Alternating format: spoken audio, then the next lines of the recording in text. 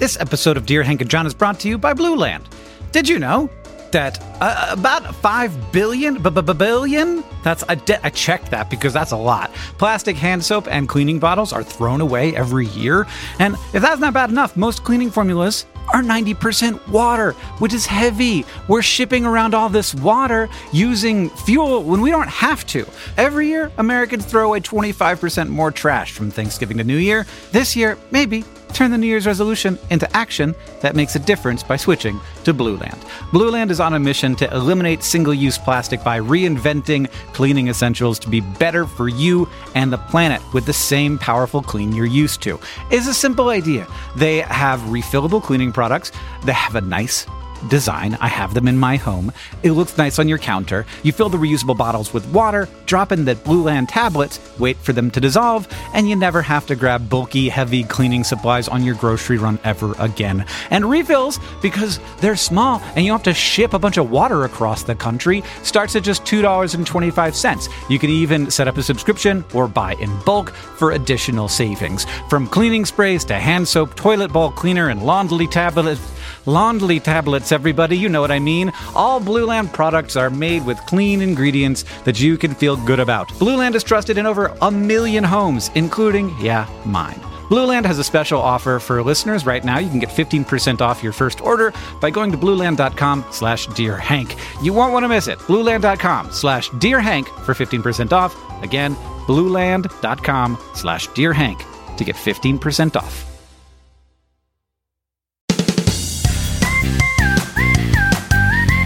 Hello, and welcome to Dear Hank and John. Or as I prefer to think of it, Dear John and Hank. It's a comedy podcast where two brothers answer your questions, give you dubious advice, and bring you all the week's news from both Mars and AFC Wimbledon. John, how are you? I'm very, very cold. It's unfathomably cold here in Indianapolis at the moment. And even though this podcast won't go up for a few days, it will still be cold when the podcast goes up. Hank, I've been living near the White River for many years now. This is the first time I've ever seen the White River not only freeze completely over, but in fact, there are deer tracks that go from one side of the White River to the other, indicating to me that a deer very likely survived the traversing of the White River. Indicating to me that I could potentially survive such a traversing and I could go visit my neighbors across the river. But I'm not going to attempt that because it's too cold to even go outside, let alone risk falling into a river. You could just travel that way. You could go get yourself a dog sled and just shoot on down the White River. It's colder in Missoula than it is in Indianapolis, though I guess that's probably not a huge surprise to anyone. No. It's like 17 today in Missoula. According to the Google I just Googled, it's 21 in Indianapolis. No. Sheridan, do you think that right now outside it is 21 degrees? No way. No, it is like 2 at the very most. It is between 0 and 2 right now. Are you counting the wind chill? And also the Indianapolis Star website is the worst place I've ever been. Hey, don't make fun of the Indianapolis Star website. I've written for them before. It also, apparently, according to Google, it's snowing. And then I looked outside, and indeed, it is snowing. So that is a surprise, because I was told that it was not going to snow today, and I wish that I had not driven my car that can't drive in the snow, and now I don't know what to do, and I'm a little bit upset. I don't know how to proceed. Hank, it's dark, difficult times. That's all I'm telling you. Do you need advice on how to be cold? Because I've been in -20. It happens every year here, and then the wind chill will tack onto that another couple -10 or 10 or 15, and then you're real. It's just not a good way to be.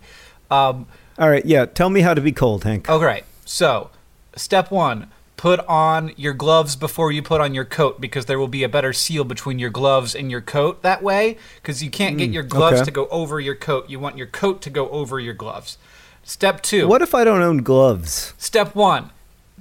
Step 0.5. Get gloves and a hat and a coat. You don't own gloves?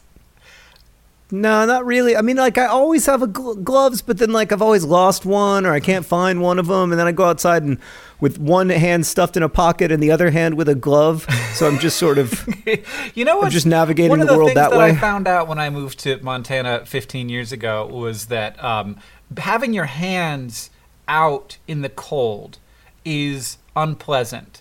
But if you then touch something with your bare hand and it is below 0 Fahrenheit, you have actually injured yourself. So if you touch something metal, when the heat from your hand is instantaneously gone, and like you are actually in trouble now. This is a very important thing to note. Like, it's very different to have your hand out in the cold air than to have your hand touching a cold piece of metal, which will happen if you touch like your door or your doorknob or a flagpole. I don't know what you're touching that's metal. Your snow shovel. Like, don't touch that without your leather gloves on. And that is a very important lesson that I learned the hard way. Well, Hank, I just want to tell you one thing right now, which is that yesterday it was colder in Indianapolis than it was on the South Pole.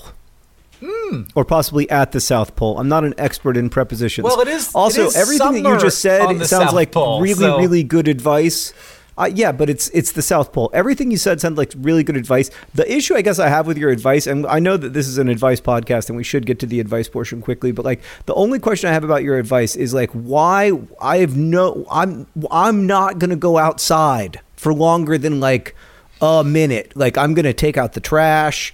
Other than that, I'm going to hunker down and wait for this to end. Well, if you live in a place like Missoula, Montana, where the sun starts to go down at 4:30 and it often doesn't come up at all because we only have like 120 days of sunshine a year, it's very important to your health to go outside, even if outside is very bad for your health. So, Hank, as you know, I've been trying to go outside more, but right now I'm just not going to do it. Rather than get a pair of gloves, I think I'm just going to wait this out. Let's get to some questions from our listeners.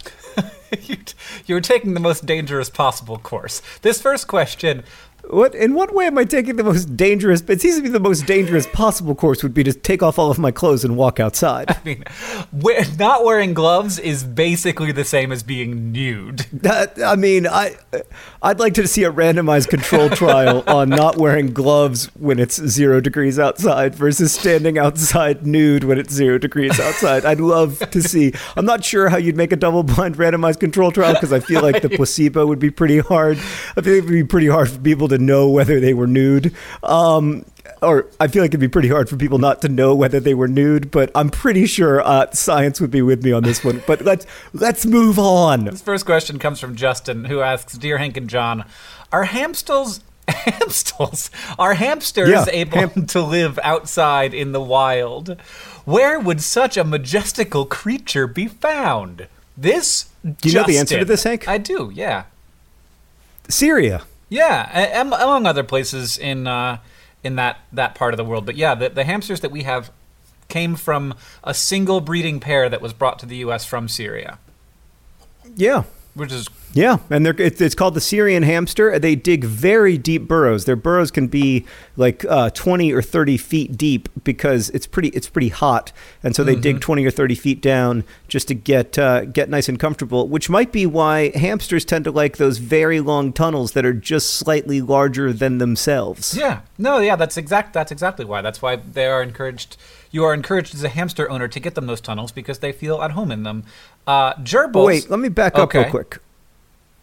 Did you just say that they came from a single breeding pair from Syria? Yeah, not only did they come from a single breeding pair from Syria, the breeding pair was a brother-sister pair. Whoa, wait, so there's an Adam and Eve of like American hamsters? Yeah, 100%. And they've done studies to see if this is like problematic, but it turns out that they are wild, genetically distinct, and different from native wild hamsters. They are okay. They seem to be just fine. So apparently maybe they had some good systems for dealing with inbreeding already genetically. I don't know. Wait, so if we went down to 2 humans, which I think... That would be bad. By the way, Happy New Year. And I think we all know that 2018 is the year where it's 50-50 whether we go down to 2 humans. If we went down to 2 humans, would that be like a medium-sized problem or a big problem? I'm pretty sure it would be a big problem, but I couldn't tell you. I've only read people saying that would be a big problem. I have not read why people have said that would be a big problem. Okay. Yeah. I wouldn't suggest let's just hope that the half of outcomes in the weird corner of the multiverse in which we find ourselves, where more than 2 humans survive the year, let's hope that we're in that half. It is really weird to me to think about wild hamsters and gerbils. Like, they're so intrinsically pet animals to me. That it's but in some places in the world, they're basically just squirrels, right? They're basically just ground squirrels, the version that they have there. Gerbils are actually endangered in their native habitat of Mongolia, where they are a crop pest. Yeah, I would imagine that they're a crop pest. To be fair, and I know that I'm going to alienate a lot of our listeners, I'm not crazy about gerbils. Why not? Like, it's an interesting question. Like, at what point, like, if an animal showed up in your house, at what point do you treat it like a pet? Like, if a puppy showed up at my house tomorrow, I'd be like, all right, you can stay. But like, if a raccoon, this has actually happened recently, showed up in my attic, I wouldn't be like, oh, here's some food and water and let's make a go of it together, you know? So at what point, like, I feel like if it was a hamster, I might be able to be like, all right, you're my pet now. But if it was a gerbil, I might be like, I'm going to need you to do your best out there outside in Indianapolis. In the negative 20-degree Indianapolis. I don't understand why a gerbil and a hamster would be different in that regard. Is it because... Yeah, I mean, I can't explain it myself. I think gerbils are just a little too big for me. No, they're small. They're smaller than a hamster. Maybe I'm not imagining a gerbil. I am imagining a guinea pig. Now that I have Googled a gerbil, they also are not welcome because they look too much like mice. They do have long tails, which makes them look a little mousy. But I had gerbils when we first moved to Montana, and I liked them a lot. We named them Mongolian names because that's where they're from. Oh, well, that's sweet. What happened to them? They died of natural causes. Well, that is, I guess, the best way to go. This next question comes from Ricker, who writes, Dear John and Hank, my grandmother died this year. That's really, we're going back to our roots, Hank. All death all the time. And when we were going through her things, not wanting to be wasteful, I took an unopened packet of sponges. Okay. They're not special sponges or anything, but my question is, should I treat them differently from normal sponges? It feels odd just to throw out these mementos of my grandmother when they get brown and gross, but I mean, they're literally just sponges. Am I being disrespectful of the dead? Candy is dandy, but I'll always be quicker. Ricker. That's good. I like that there's a person named Ricker in the world. Me too. This is up to you, Ricker. It's how you feel about your sponges, but I think that you've made the decision, which is that they're sponges. And there are other mementos of your grandmother that are important to you and that you're going to hold on to and that you're not going to get brown and dirty. That is not in the question, Hank. At no point is it established. Maybe like it was one of those situations where everybody was in the house and there were a lot of grandchildren and all Ricker got was sponges. In which case you do have to keep the sponges. Yeah.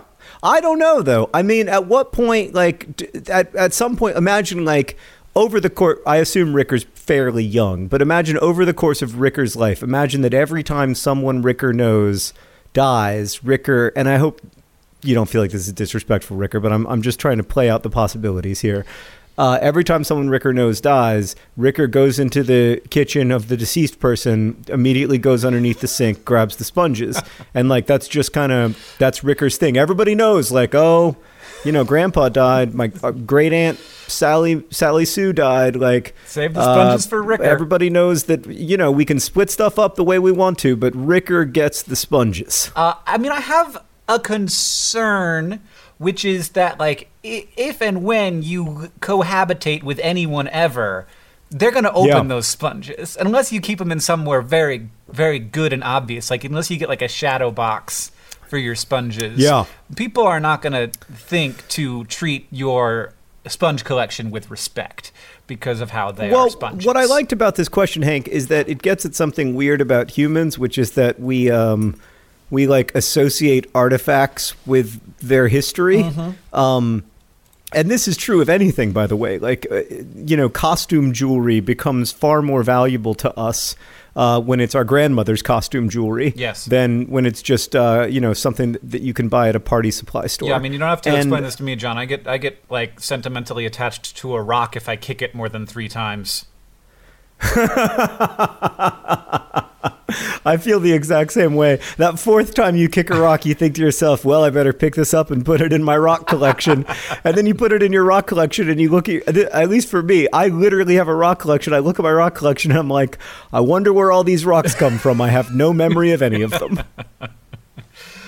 Yeah, well, and it is important to note that kind of all value stems from humans assigning the value to the thing. So this doesn't mean that that value doesn't exist. It is just as real as all other value. Exactly. That's why I'm saying, like, you can have a sponge that is incredibly meaningful and important to you. And so I think the call is yours, Ricker. Like, when you look at that sponge, do you think, like, this sponge brings back wonderful memories and this will be a great story to tell my grandchildren someday about their great-great-grandmother? Or do you say, like, Nanny would have wanted me to use these sponges quickly and efficiently and thoroughly, which is what, like, when I think about my own grandmothers, I feel like both of them would not have wanted us to remember them via the sponges. What do you have from your grandparents, Hank? Do you hold on to anything? I've got a few tools from Papa's tool shed. Old cool things, like with this thing that measures how many rotations something would have rotated if you stick it in. I don't know what that would be used for, but I think that it's pretty cool. I've got an elephant from Dad's dad. I've got some Christmas ornaments from Nanny, that kind of thing. Yeah, I've mostly kept Christmas ornaments because they do have a big sentimental value in our home. Although in many cases, the Christmas ornaments with the most sentimental value are the weirdest Christmas ornaments. And people are always like, where did you get that from? And I'm like, oh, well, it's a long, sad story. And then they're like, tell it. And I'm like, okay, but it's really sad. And then at the end, they're like, well, that was sad. And I'm like, I don't know what I tried. Next question. This next question, John, it comes from Maria, and we're going to stick to the theme. When someone is buried at sea, do they make the coffin heavy so it sinks to the bottom, or do they leave it to float along the surface? I need to know because I'm thinking that I would quite like to be buried at sea, although I am scared of the sea and of death. Ave Maria. That's a good name-specific sign-off. Yeah, I do not know the answer to this, Hank. I have to say I am not an expert in burial at sea, and it is something that I have wanted very much to avoid, if at all possible. Yeah, you're a burial at land guy, what do you know about burial at sea? You're looking for a burial at land. That's sort of your plan, correct?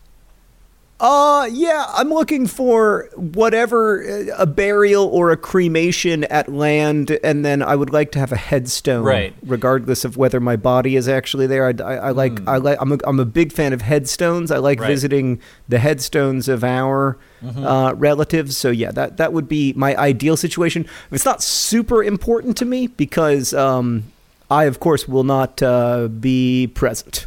Right. I find the phrase burial at sea, which is very clearly the phrase, a little funny, because burying does seem to indicate some amount of digging. That does not happen with burial at sea. But I did look up some specifics of burial at sea, and you can be buried at sea. The laws are different from state to state, but in the United States, you can be buried at sea as long as you get to some place where it's more than 600 feet deep and more than 3 miles offshore, something like that. You might want to look into the specifics if you're considering this. And sometimes you need a funeral director present, and sometimes you do not. But you do need to be in a metal coffin that will sink. And that is also the case for the Navy when they are burying people at sea. They do their best to put them in a box that is not going to float, because that would be probably just a boat at sea then. You would just be in a death boat. and you'd probably end Right. up somewhere eventually. What about the Viking thing where they just put you on a tiny little boat and then they burn the boat? Right. I mean, there's a little bit of a mix there. You know, you get a little bit of both. It does seem like you don't want a super tiny boat. You need a boat that's going to get hot enough so that it's just not. I don't want to get too into specifics here, but you want the pieces to be mostly unrecognizable if they show back up somewhere after having been washed around in the ocean. Sure. Okay. Well, I still want to avoid it. Right. No, I would like to have a tree or something. I don't know. I feel like I'm getting more interested in, as you have said, a place for people to go to. But I like cemeteries. I just don't know if we recreated the idea from scratch, which of course is not how humans do things, and so I don't expect this to happen. I don't know that we would end up with cemeteries. It might be something more, like at this point, a little more friendly and inviting than I feel like a cemetery can be sometimes. I don't know. I think it all depends. So I didn't tell you this, Hank, but this is an amazing true fact. A few days ago, Rosianna forwarded an email that came into my public-facing email address from the sales team at our local cemetery here in Indianapolis. I don't want to mess up the like name. A pre-order. Do you want to pre-order your death spot? I don't want to mess up the name of the team that she worked on, so I'm just going to make sure I read it. My name is Redacted, and I am an advanced planning advisor at cemetery name Redacted. Advanced planning advisor. I mean, I guess there's sort of like two kinds of salespeople, right? There's the advanced planning salespeople who try to get out ahead of the issue by like years or decades, and then there's the post planning advisors. I don't know what their team is called. The rush team. Oh God. Okay. Yeah. Anyway, I was like, I guess I am now of an age where it feels not that weird for somebody to email me cold and say, have you considered where you would like your eternal remains to be buried? And if not, how about our cemetery? John. It is home to more dead vice presidents than any other location on Earth. Was that part of the pitch? Oh, no, it's just something I know about that cemetery. Indiana has a really strong history of producing vice presidents who don't become president. It's like a weirdly, it's not to say that that's going to happen with Mike Pence. However, like Indiana has produced Dan Quayle. Right. So many, and Dan Quayle, by the way, is not even dead. Right. So when he does die, I assume he will be buried at Crown Hill Cemetery. Just add to the list. And then there will be yet one more vice president who never became president buried at Crown Hill Cemetery. The spread there. I the title. was going to redact the name of the cemetery, but then I guess I decided not to.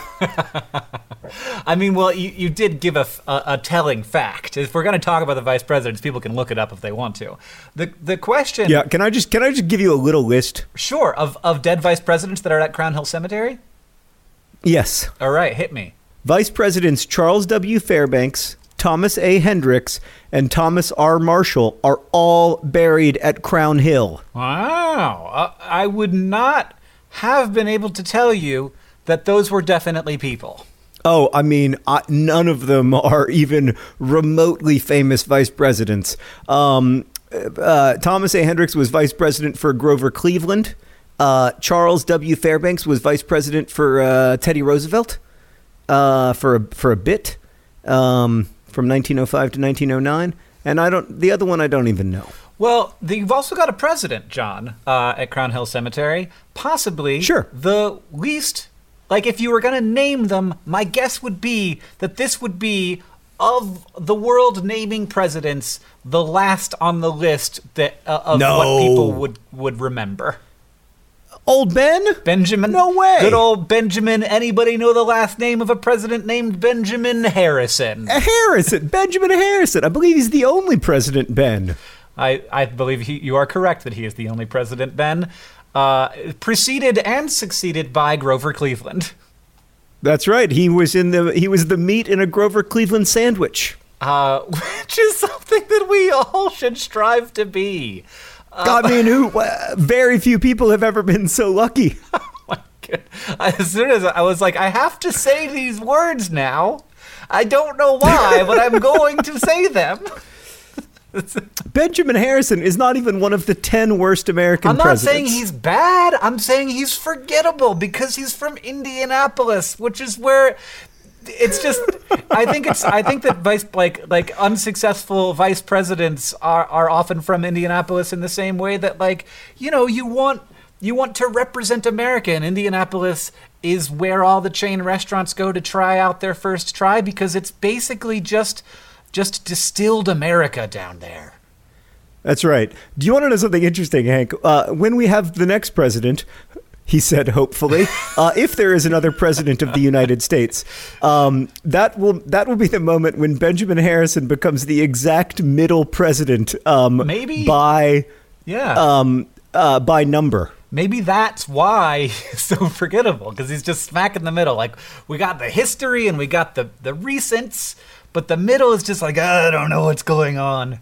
And he was a one-termer. It must be said that he was a one-term president, and very, very average and slightly corrupt, but more successful than the three other people who served in the executive branch of the U.S. government who are buried in Crown Hill, because all of them never became president. Hank, let's move on to another question before I have to contemplate my mortality any further. Is this one going to be not about death? This question is not about death, Hank. Okay.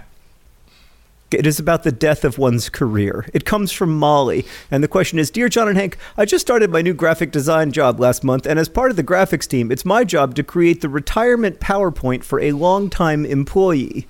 I don't know anything about this guy or how to make a personable retirement PowerPoint, especially since this is my first job. I barely know how to start, much less retire. Dubious advice requested at your earliest convenience. God. Never ordinary, always a nom. Molly. Anomaly. I get it. Why is this even a thing that is a job?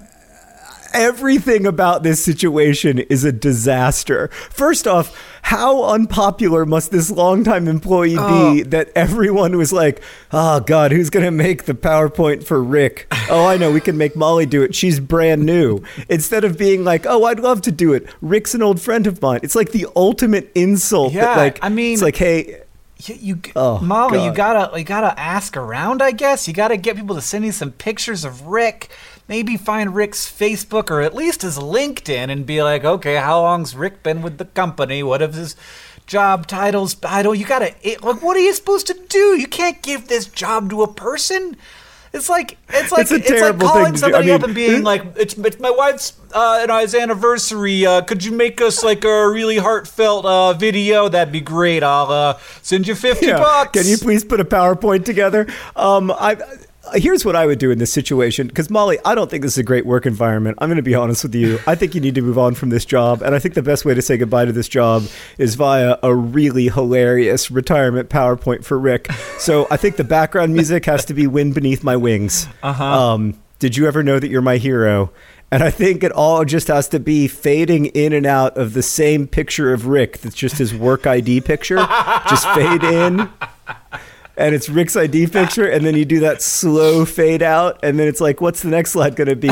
Oh no, it's Rick's ID picture again, and it's the whole, Did you ever know that you're my hero? And then the last Can I get the last frame? Because I got a great idea for the last frame. Yes, the last frame. You do the last frame. It fades out, and it's a bald eagle with the picture of Rick's ID superimposed over the head.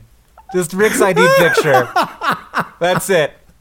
And then it's just and then maybe underneath that in script, it says like Rick 1964 to 2018. It's like he died.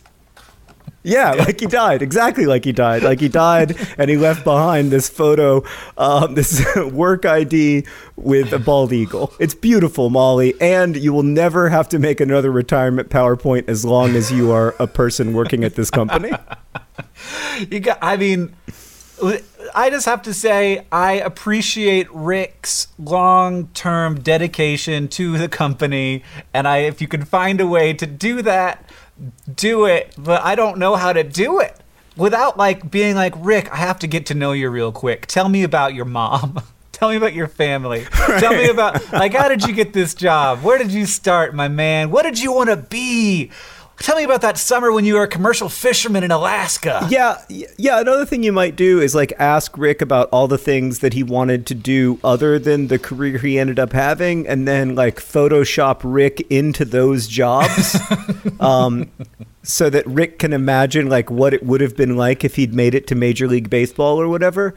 Because I find that that's always something you want to make people feel upon their retirement. This is such a terrible job to have been given. It is so highly inappropriate on every level. It's real weird. And I hope, by the way, Hank, P.S., I hope that when I retire from Complexly, that there is no frickin' PowerPoint at my retirement party. Also that there is no retirement party at my retirement party. Can everyone just please give me $5? Thank you very much. That's a wonderful party. John. Or make a donation to a charity in my name without having me to be physically present for anything. Yeah. John. Yes. Can we answer the question that we got the most this episode, which is, what do I do with the present that I was given that I did not want? Why do we still do presents? Oh, I mean, it is a disaster from a macroeconomic standpoint. Like, why do we try to pick what people want when they can just tell us? Like we had Liz, who was it Liz? Who got the quesadilla maker? Yeah, somebody got a terrible present. I don't want to criticize Liz's mom for getting her a quesadilla maker, but and I also don't want to criticize other people who maybe got quesadilla makers or gave them for Christmas. What a ludicrous Christmas present. Of all the things that can be made without a specific appliance for the job, quesadillas have to be very near the top of the list. The other thing is that, like, this, first of all, it's not Liz, it's Nutmeg. I don't know why I said Liz. The thing that Nutmeg liked doing is making quesadillas. And so somebody was like, Liz likes, it's not Liz. Somebody was like, Nutmeg loves making quesadillas, so let's get Nutmeg a quesadilla maker. What? No, I liked making quesadillas. I don't need to have that step taken out. I'm good at it the way that I'm good at it, and I like it the way that I'm doing it. There's just too many things, John. And it's so hard to come up with good presents for people. The McElroys were talking on their last episode about having a special golden acorn that you give to someone instead of giving them a present to be like, here, I don't know. It's just, I don't know. I got nothing. Here's a golden acorn, and that's the present now. And you can give that golden acorn to somebody else and just pass them around and be like, I thought about you, which is all we really are trying to say. Right. I have to say, I got really good presents from you and Catherine, and I did think to myself, like, Hank and Catherine really thought about what I would want this year, and the particularity and specificity of those presents was really pleasant for me. I got a Indy 500 program from 1974, which was really cool. It was really cool to read through that, and it's just like, anybody who knows me knows how much I like the Indy 500. And then I got, I can't remember what else, but it was something else. And you gave me a signed edition, like a signed first edition of Caleb West Master Diver, which is a Caleb West Master Diver. It's a classic. Weird thing to have found, and I don't even know how you found it. And it's amazing to me that it even existed, and it is now a prized possession. Luckily, I have an unsigned, unfirst edition copy that I can actually read. Yeah, nobody knows what Caleb West Master Diver is, Hank. Oh, I think we talked about it. Well, I don't know where we've talked about it, but Caleb West Master Diver was the most popular book of like 1896 in America, like the top book in the world or in America, and of course everyone has now forgotten what it is. But it's a book about a guy building a lighthouse in New England, and it's whose really name, specific. Astonishingly, is not Caleb West. No, Caleb West is the diver. That this guy employs. He's basically like a general contractor, and he works with a bunch of like very hard-working American men on building a lighthouse, and they all have very good skills, and they never complain about anything except like occasionally the wind. Right. It's a story of American industrialization in an age where like the idea of building a lighthouse was so incredibly exciting that you could sell 2 million books just writing a book about it where nothing else happens. Yeah, I mean, there's like a love interest, kinda, and so on. But yes, mostly there's a lighthouse being built. And the writer, Francis Hopkinson Smith, actually built lighthouses, and you can see one of them. Race Rock Lighthouse is probably his best lighthouse. It's very cool. Yeah, we'll put it on the Good Patreon. lighthouse. Actually, we'll put Race Rock Lighthouse on the Patreon. He also built the base of the Statue of Liberty before becoming the best-selling novelist of the 1890s in the United States. Fascinating character, Francis Hopkinson Smith. He lived 1,000 lives. He was one of those people who lived a bunch of different lives. He was also one of the most famous visual artists of his time, and now his paintings are in the permanent collection of many of America's leading museums, and yet his paintings in private sales sell for only a few $100s because he is so completely forgotten. Anyway, I don't know how we got on that topic. It's almost as if we've been learning an awful lot about Francis Hopkinson Smith for a potential project that may or may not happen. We've been thinking about it. We're thinking about it. I still don't think we've quite pulled the trigger yet, but we're thinking about it. Anyway, Hank, I want to get to this question really quickly, if you don't mind. It's from Pri, who writes, Dear John and Hank, I moved into my new apartment in Sydney about 3 months ago. Well, that was your first mistake, Pri. Everybody knows that if you live in Australia or New Zealand, you should live in New Zealand because it has no natural predators. It's the thing that I'm always concerned about is natural predators. That's my main concern, not like commute time or weather, but whether or not something might bite me. That is exactly my main concern. Anyway, the apartment's really cute and quirky, and I have a lovely housemate, but every so often I hear some sort of animal on my roof through the bathroom vents. Again, this would not be a problem in New Zealand. Now I am concerned. Okay. It sounds like a possum, but it could also be a giant rat. I mean, why do you think that those are mutually exclusive? A possum is a giant rat. Anyway, this one time I kept some cooked bacon in my bathroom to lure it to my vents to take a look at what it was, but alas, my experiment was unsuccessful. It sounds really cute, and I want to see it, but I cannot. Any suggestion? What kind of person hears... And Hold on, by the John. way, yeah. Hold on, John. Yeah. Possums are different in Australia. Are they really? And they're cuter. Wait, let me Google Australian possum. I mean, they're not cute. Oh, God. Oh, God. Hank, whoa, that's a disaster. But it's much better than an American possum, which just looks like... No.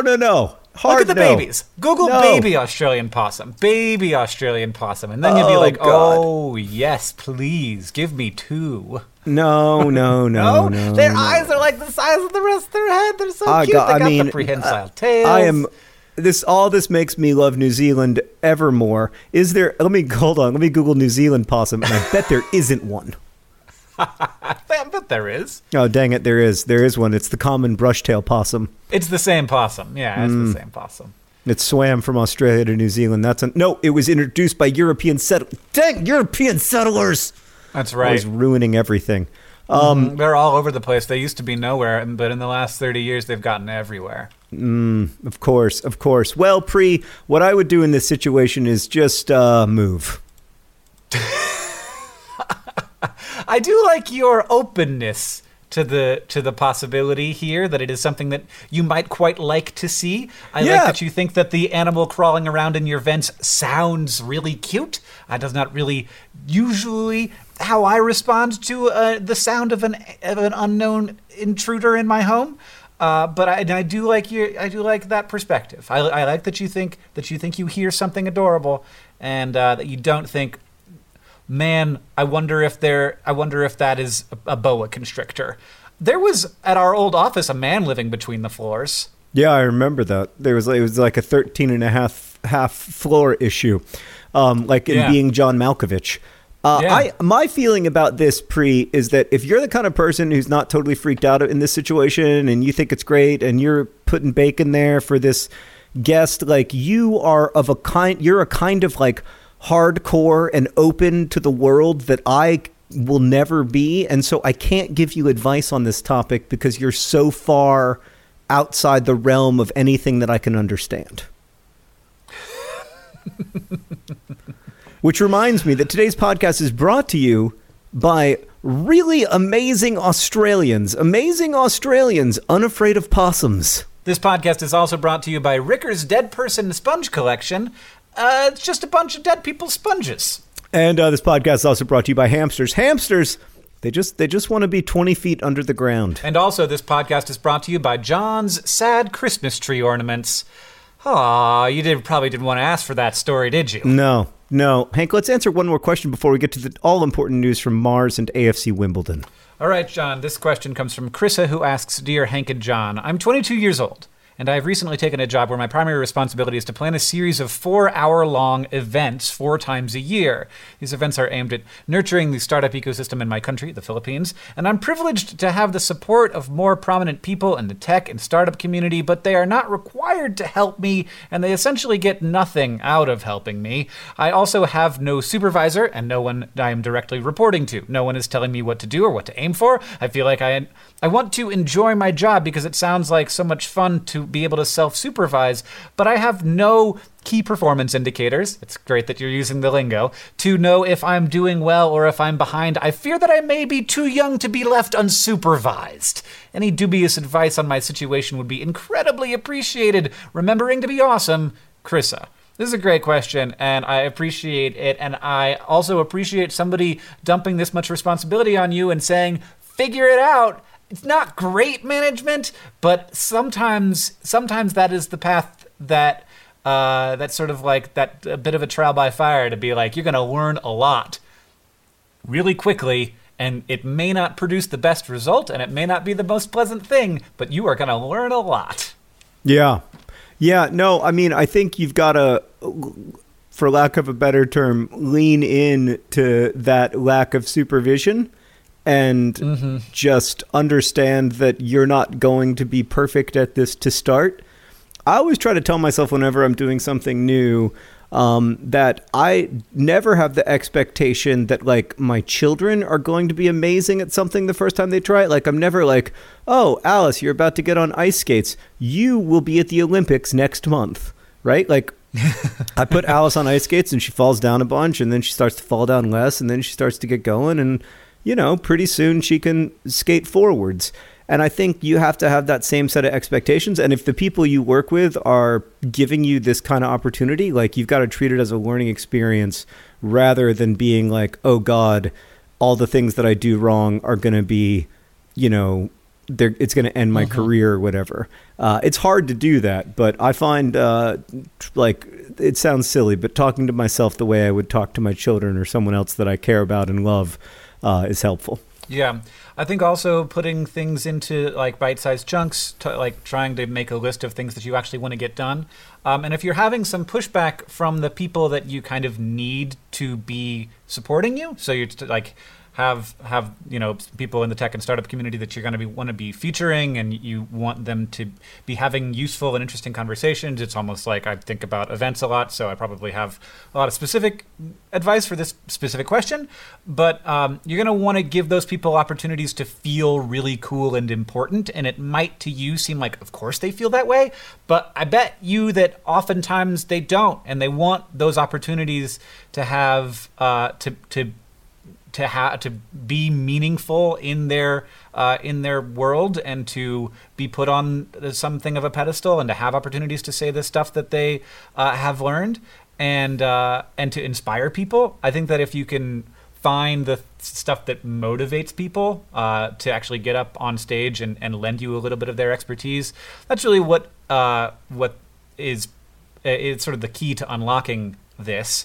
And that might mean learning a lot about them individually. It also might be learning about sort of how people talk about and get excited about entrepreneurialism, which probably means listening to lots of entrepreneurial podcasts and reading up on whatever all those things are, and sort of like getting a little bit obsessed with it and driving your brain into that world. And that's a lot to ask, and it's a lot of new information to synthesize all at once. So I appreciate you taking on a hard thing, and I know I have both been in the situation and put people in the situation where you feel too young to be left unsupervised, and it can be a really great experience, and it can be a really hard one, though. So thanks for your question. All right, Hank, let's move on to the news from Mars and AFC Wimbledon. If you don't mind, I'll go first. All right. Okay, Hank. So the Christmas period is very busy. The Christmas and New Year period, very busy for English soccer teams. There is no holiday break. In the span of 8 days, Wimbledon played 4 League One games, which is a lot. And from those 4 games, they emerged with 7 points, which is great. That is really not half bad. They beat Southend United 2-0 with goals from actually stunningly non-strikers. 2 of our first non-striker goals of the season from Liam Trotter and Tom Soares. That 2-0 victory, by the way, matches AFC Wimbledon's biggest win of the year. So, yeah. Then they got a 2-2 draw at Gillingham. Fighting back, it must be said. Fighting back, they were down. They were down in that game twice and fought back for a 2-2 draw. Goals from Harry Forrester and a penalty from the Montserratian Messi Lyle Taylor. And then before that, they lost to Portsmouth, and then before that, they beat Bradford City 2-1, which is probably the best win of the year so far for Wimbledon. Bradford City are up there at the top of the table. Lyle Taylor scored a 70th minute goal to put the Dons up 2-1 in that game and held on for the win. I mean, unfortunately, despite this relatively good run of form, 7 points from 4 games, AFC Wimbledon are currently still in the League One relegation zone. They are in 21st place, 27 points after 25 games. In order to stay up, Wimbledon are probably going to need like 50, maybe 52 points. So we've got 21 games left to play, and from those 21 games, we need 24 or 25 points. So 8 wins from 20 games, it's possible. It's going to be... It's stressful, Hank. There's no getting around it. It's a very stressful situation, even with 21 games to go. But hopefully this good run of form will continue, and we'll be okay. Well, I mean, it seems like things are going... I mean, that's good, right? Yeah. If we get 7 points from every 4 games that we play for the rest of the season, we'll stay up comfortably. Yeah. But it won't be more than that. You won't be like in the middle or anything. One of the weird things about this season in League One is that AFC Wimbledon, despite being currently in the relegation zone, are only 6 points away from being in 11th. Right. Okay. But I mean, I frankly, to be completely honest with you, do I care if we finish 19th or 11th? I do not. Right. It should also be noted that the franchise currently plying its trade in Milton Keynes is in 19th, and Wimbledon are only 2 points off of Milton Keynes, which is an interesting turn of events. And that is our next league game. Wow. We'll be playing them away. But before then, and actually after this, this game will have already happened by the time the podcast is uploaded. This weekend is our big Moneyball game against Tottenham Hotspur. You haven't gotten your money yet. I didn't realize. I thought that had already happened. Oh, no, it's coming. January 6th, AFC Wimbledon play Tottenham at Wembley Stadium. AFC Wimbledon, of course, currently undefeated at Wembley, never been beaten at Wembley. That may change on Saturday, but currently never been beaten at Wembley, and I am taking a lot of hope. Tottenham have played a ton of football in the last week and a half, and they haven't looked that good. They look tired. I think they're going to rest some of their stars, and I feel a miracle coming. All right, John. Well, I'll be watching Sports with John on Twitter to see what happens. And thank you to my phone for always keeping me updated now on my news page with the scores, because these days I always know how things are going. John, Mars news. Yes. So some researchers just wrote a paper. It's a sort of a white paper kind of thing in the journal Nature Geoscience, which is a really big scientific journal. The different way, like the way that we imagine where life would be and how to find evidence of life is very different if you really want to think about how life might work on Mars. So like, photosynthesis, of course, is what drives the vast majority of life on Earth. You either are getting energy from the sun, or you're getting energy from things that got energy from the sun, and you're getting energy from things that got energy from things that got energy from the sun. Like, it's just, that's how the cascade works. And there is some what they call chemosynthesis, where you take chemicals that have energy in them, and you go straight from the chemistry into the life, and that happens at like deep sea vents and stuff. But almost all of it's photosynthesis, and so we're sort of used to photosynthesis like life, and that's life that needs to be on the surface in order to get access to the sun. But on Mars, it seems that there are a number of potential chemosynthesis candidates. There's a lot of hydrogen, there's a lot of maybe hydrogen sulfide, and that stuff can be synthesized by bacteria into useful energy that they can then use to like continue to be alive. So those things seem to exist. And also, the surface of Mars is not a great place. There's no atmosphere. There hasn't been an atmosphere for a long time. There's no magnetic field, so it's constantly being bombarded by high-energy solar particles, and so that can really mess up any life forms strategies for self-replication and such. So, the thing that these researchers are saying in Nature Geoscience is like, probably if we're going to really look for life on Mars, and this is a pressing question because Mars is going to be sending the 2020 rover fairly soon, and that's sort of one of the first missions that has the express purpose of we're going to actually try and look for life on Mars rather than more geology-based missions like what Curiosity's been doing, then this matters a lot. And if it's just going to be like collecting rocks from the surface and doing science on those rocks, and maybe even collecting them for later return to Earth in a sample return mission, then like if you're just picking from the surface, you're probably not going to find a lot because it's a pretty harsh place.